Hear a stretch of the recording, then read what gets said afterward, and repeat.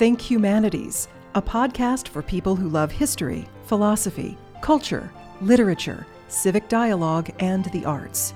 Think Humanities from Kentucky Humanities, where we've been telling Kentucky's stories for 45 years.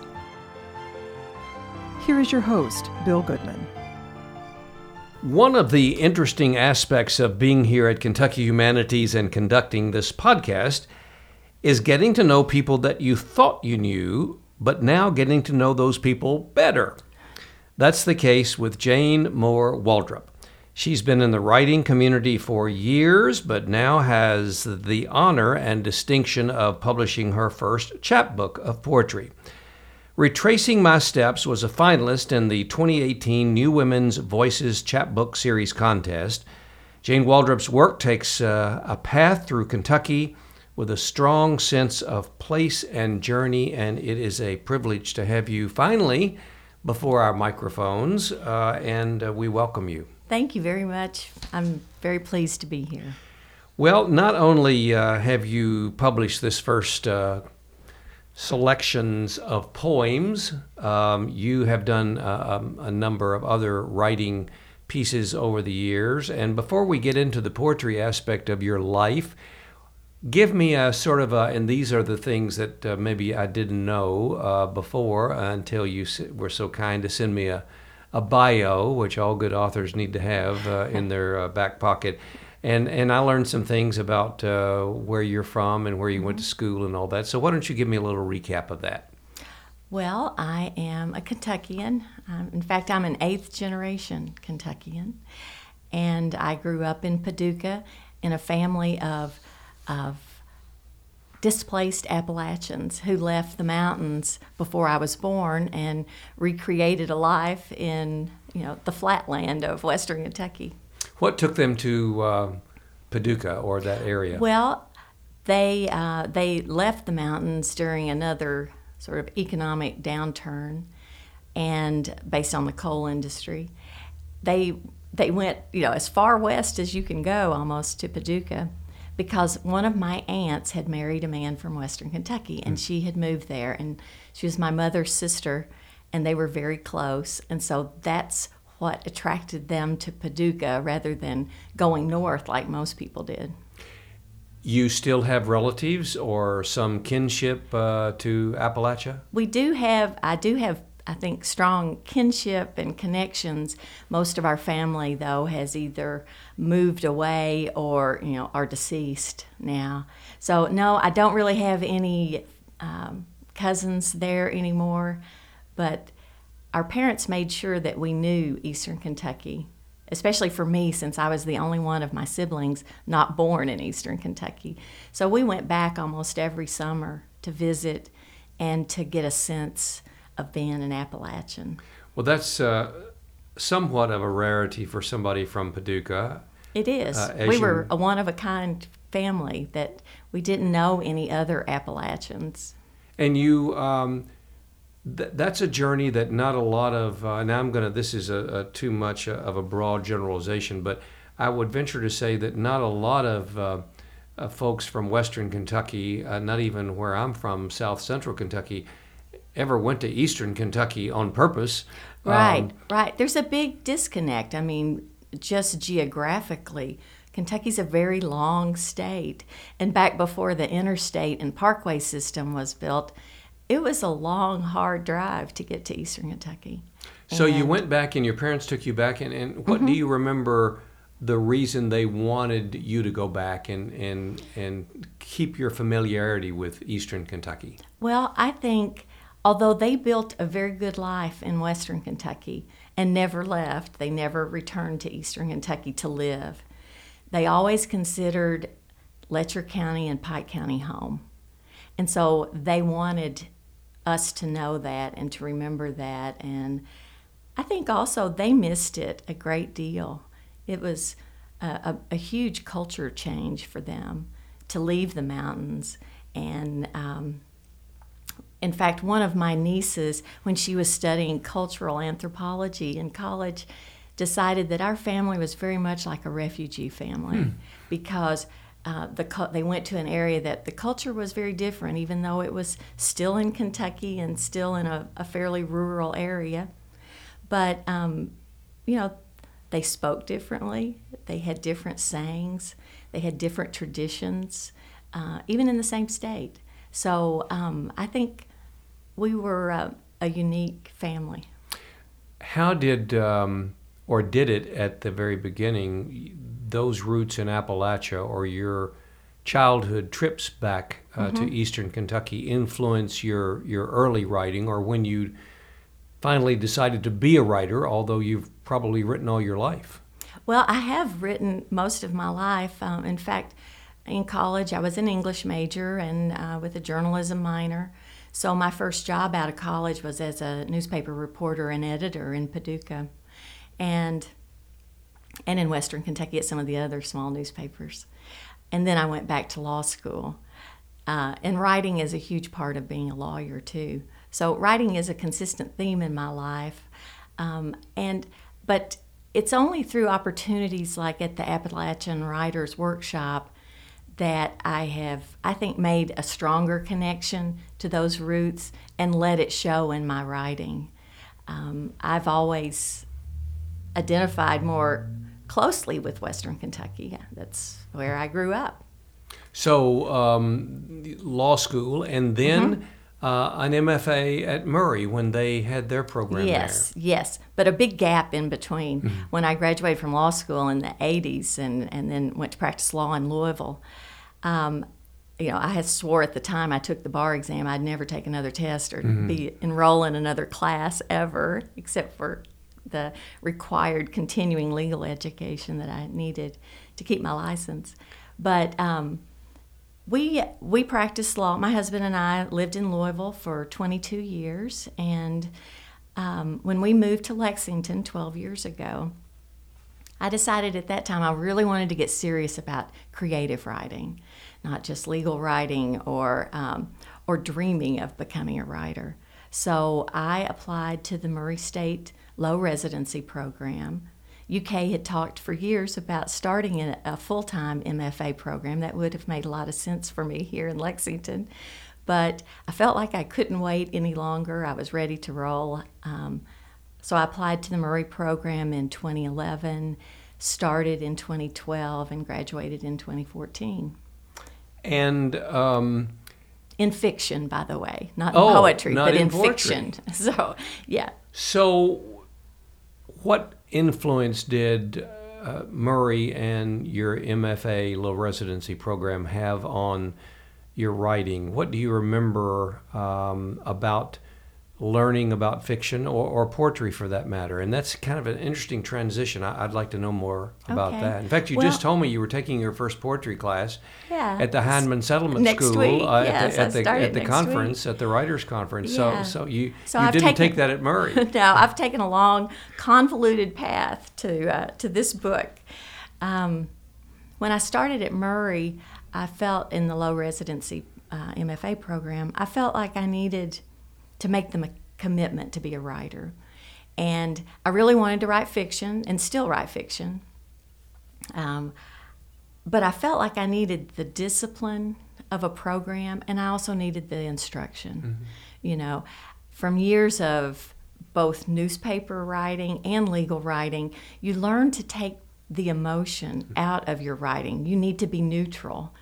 Certainly in legal writing, you can advocate, and you should advocate for your clients, but it shouldn't be on an emotional basis.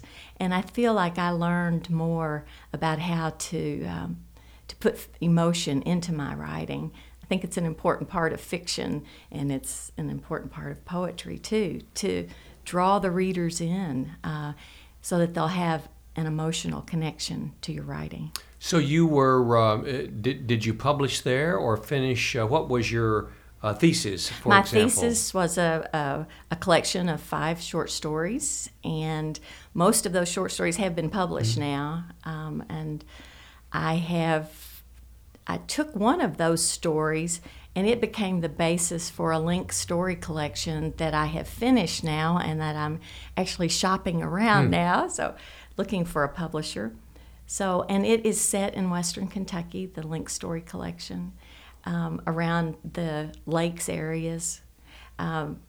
Western Kentucky had a major change in its landscape from the 1940s through the 1970s with 3 major federal projects with Kentucky Dam, which formed then Kentucky Lake, Lake Barkley, when Barkley Dam was built, and then Land Between the Lakes became a national recreation area. So that is the setting for my Link Story Collection. All of the stories somehow connect to that place. So the place is the linking factor, and there are many characters who have some association with that place.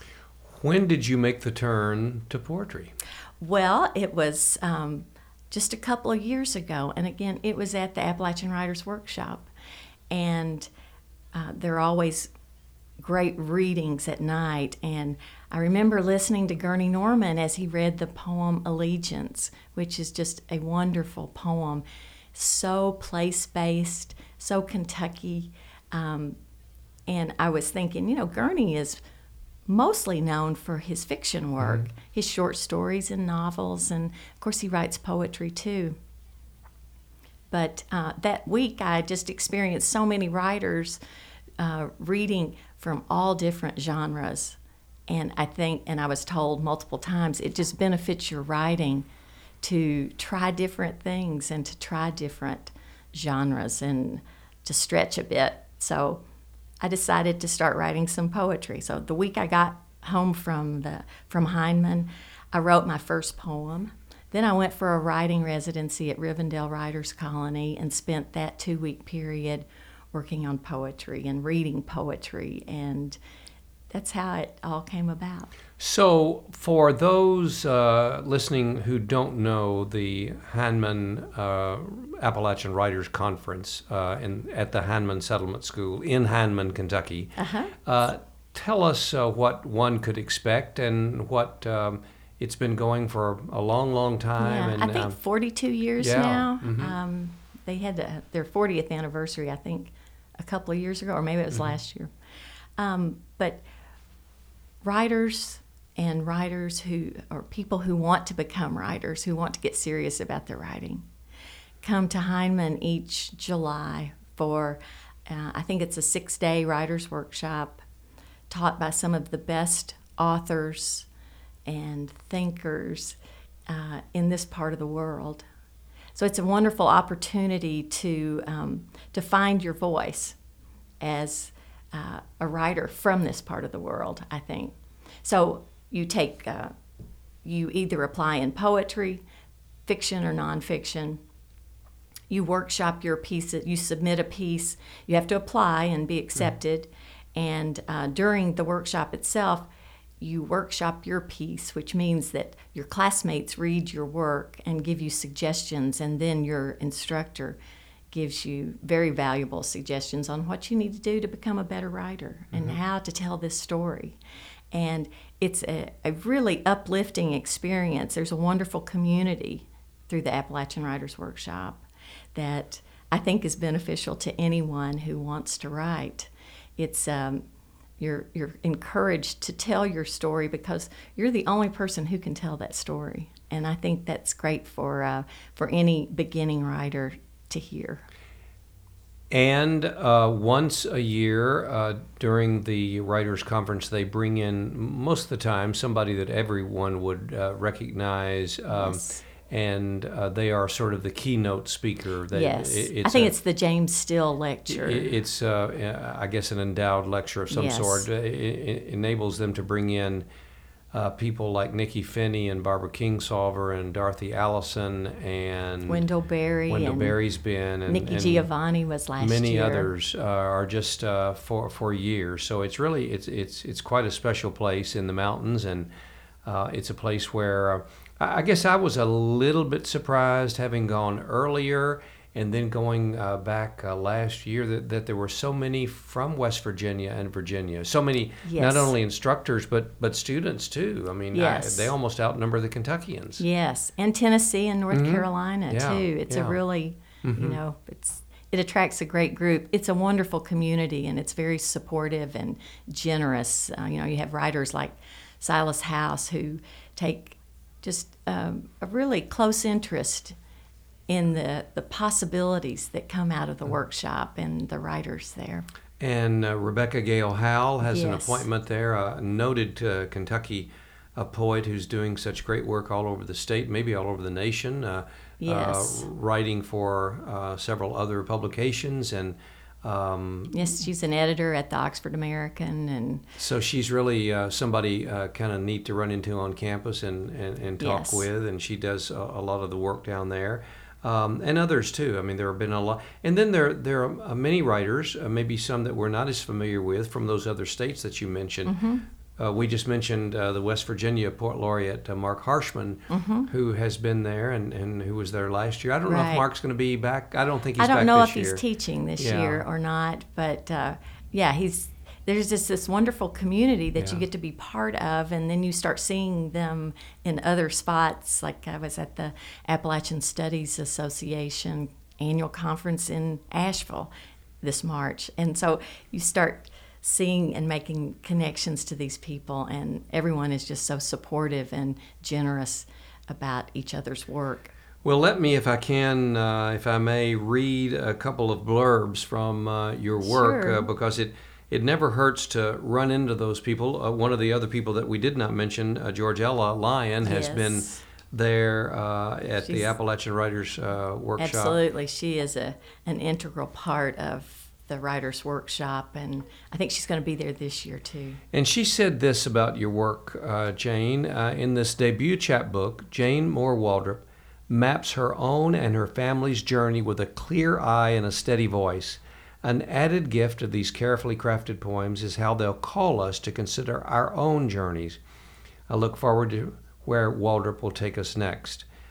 Gurney said, Retracing My Steps is presented as a chapbook, but the power of the poems inside give it the force of a fully achieved book. Waldrop's voice is strong, clear, confident, convincing.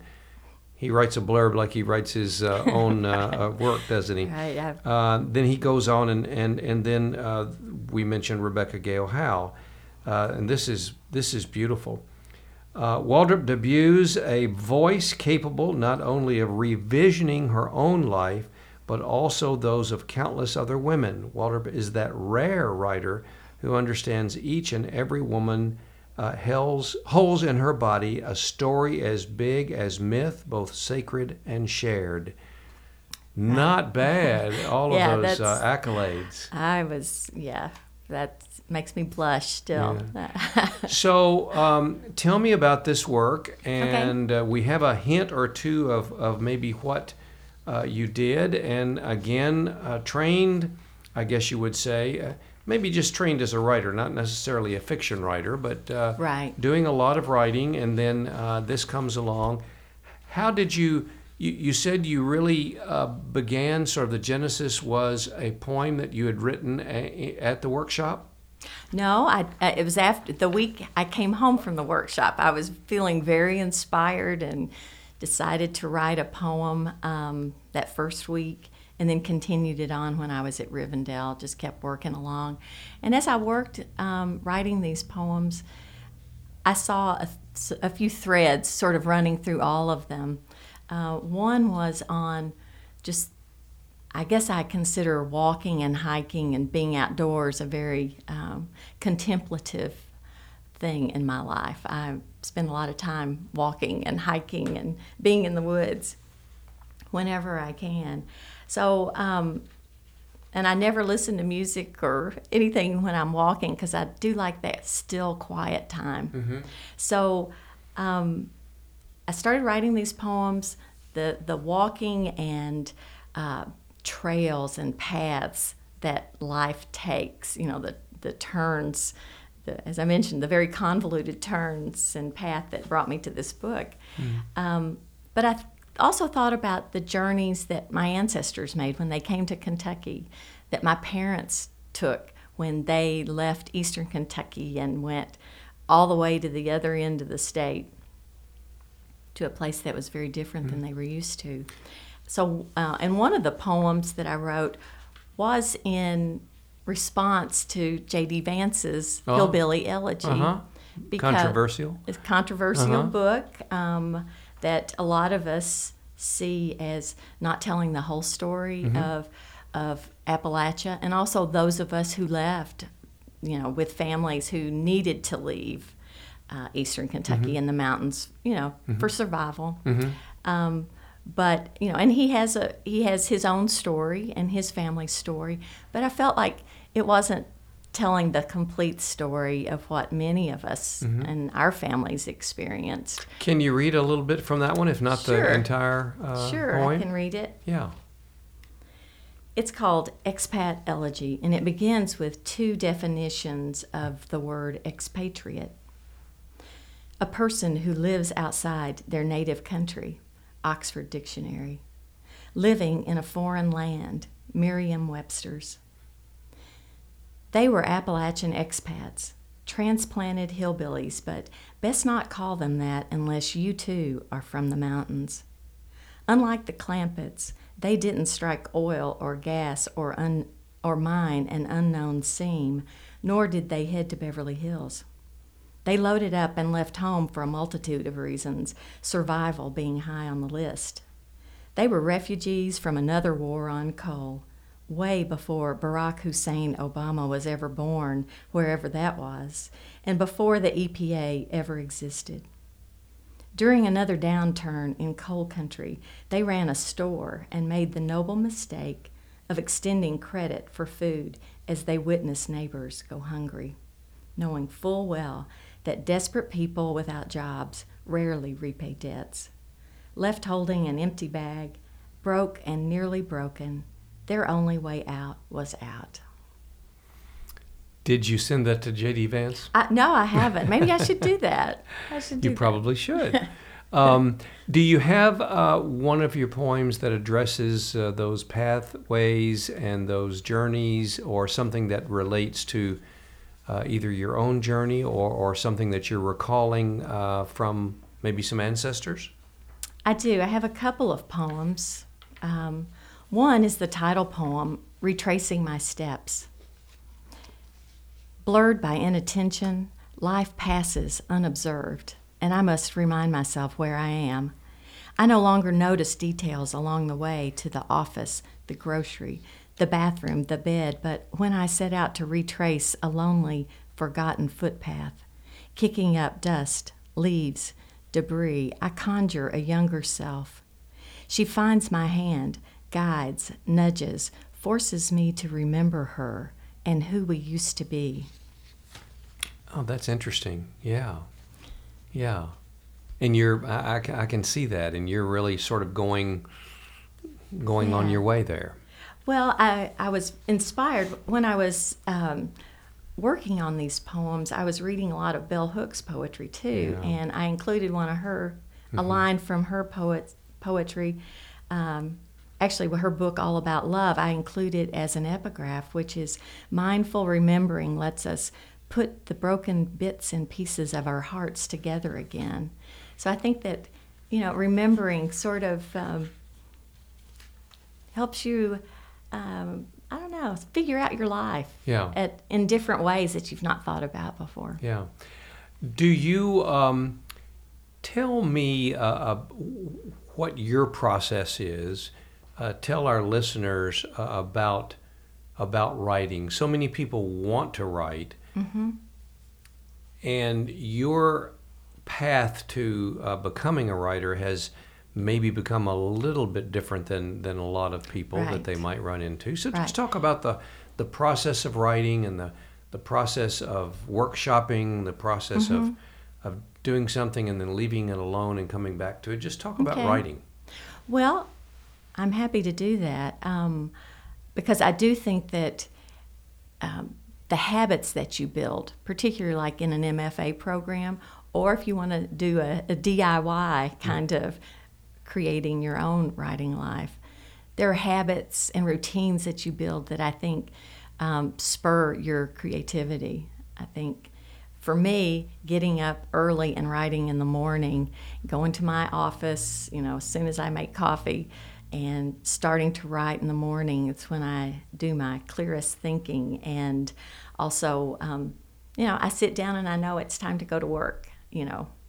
I could sit around and sit on Facebook for a long time, but I don't need to do that. Is it hard for you to get started at times?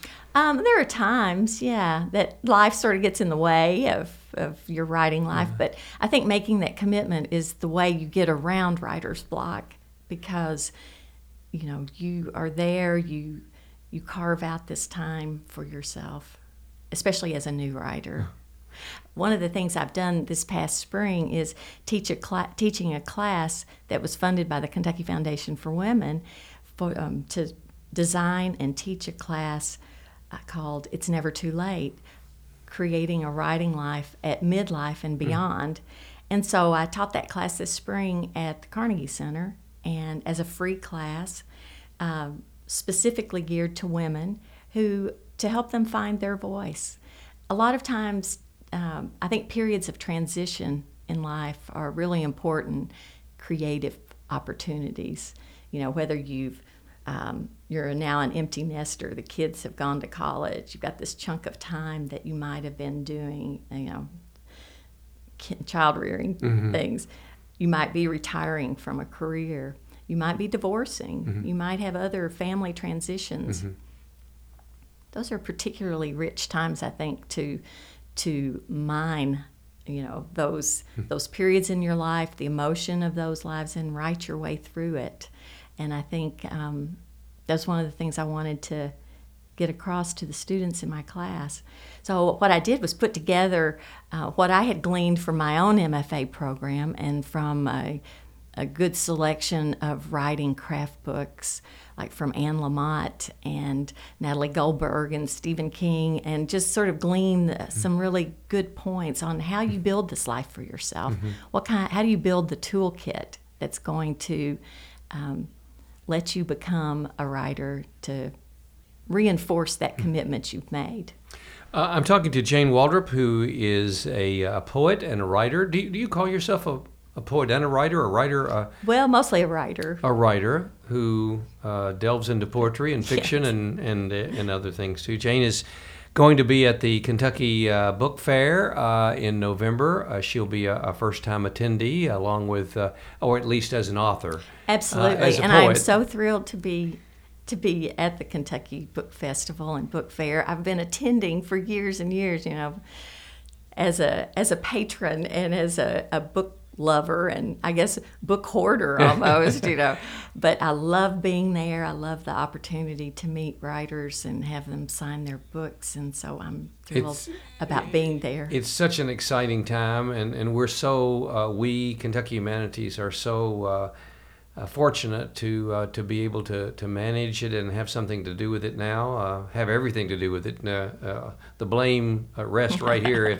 or the praise. No, it's a wonderful day in Kentucky. It is. I think and it's one of Kentucky's best days. It is, and it's so just foundational for our literary community here, which is so strong. Yeah. We also talked about the other writing that you did as in journalism, and then in fiction and that sort of thing. Tell me about some of your other writing that you've done besides your first poem. And we don't have time for you to read all of this, but this piece was just published, was it, in Deep South Magazine? Yes. Called Dog and Bone. Yeah, tell me about that. Well, I wrote this piece recently. And it's all about sort of a lifelong love of dogs, and also the realities of aging and facing health issues. So all of those factors sort of played a strong role in how this piece came about. And I was fortunate to get it published in Deep South Magazine. What is Deep South Magazine? I'm not familiar with it. It's a wonderful publication. It's an online magazine that looks at life and literature and arts and culture in the South. And where are they headquartered, or where are they? Is it online? It's online. Yeah. So they're out there in the virtual writing they're out there world somewhere. Yeah.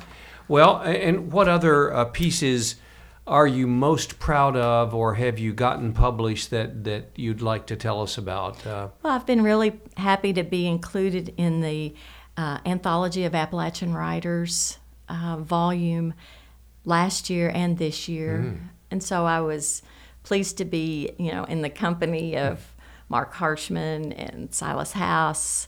And, it was... I think Crystal Wilkinson is going to be the volume editor this year. Oh, really? So each year... As if she could take on another responsibility, my goodness. And that woman she is superwoman, though. Oh, I'll tell you. She can do it. She can get it done if anyone can't. But each year, a writer from Appalachia is the editor and writer in residence at Shepherd University. And so that's how this volume comes about.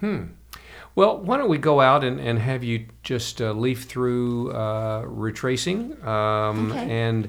and choose one more that you can read as we close out and listen to Jayne Waldrop reading from her new published work. Thank you. I'm going to read Coming Through Cumberland Gap. The well-marked trail leads straight uphill, crossing a stream that roars and echoes through a cave, once a shelter for travelers. The water cuts through generations of stone, 9 generations to be exact, since my people walked this way. My thighs and lungs strain, but I push on, shod in appropriate footwear, swathed in tick repellent, lathered in sunscreen, energized by abundant color and surprise along the path. Shocking pink blossoms line redbud branches to frame electric blue skies, and patches of wildflowers vary with shade or sun through the woods. How hard, I think as I climb, it must have been to head off into the wilderness, to find the notch between mountains for admission to a place called Kentucky. The path wasn't new, and it wasn't theirs, but one long worn by others before we claimed it and made it our own. While I can't change the history of loss and taking, the road conjures those who came before. My 8 great-grandmother came on foot with children who were surely hungry, tired, and with soiled pants. Was it her idea to make the journey? Did she believe it was her way to a better life? Were they cold, barefoot, sick, scared, snake-bit, peaked? Her risky story makes me feel modern, fragile, and in awe of what it took to make it through the gap. Thank you. Thank you. Think Humanities is a podcast from Kentucky Humanities, where we've been telling Kentucky's stories for 46 years. The podcast was produced and edited by Morgan Lowe. Think Humanities is available at kyhumanities.org, iTunes, and SoundCloud. Join us next week for a new episode of Think Humanities.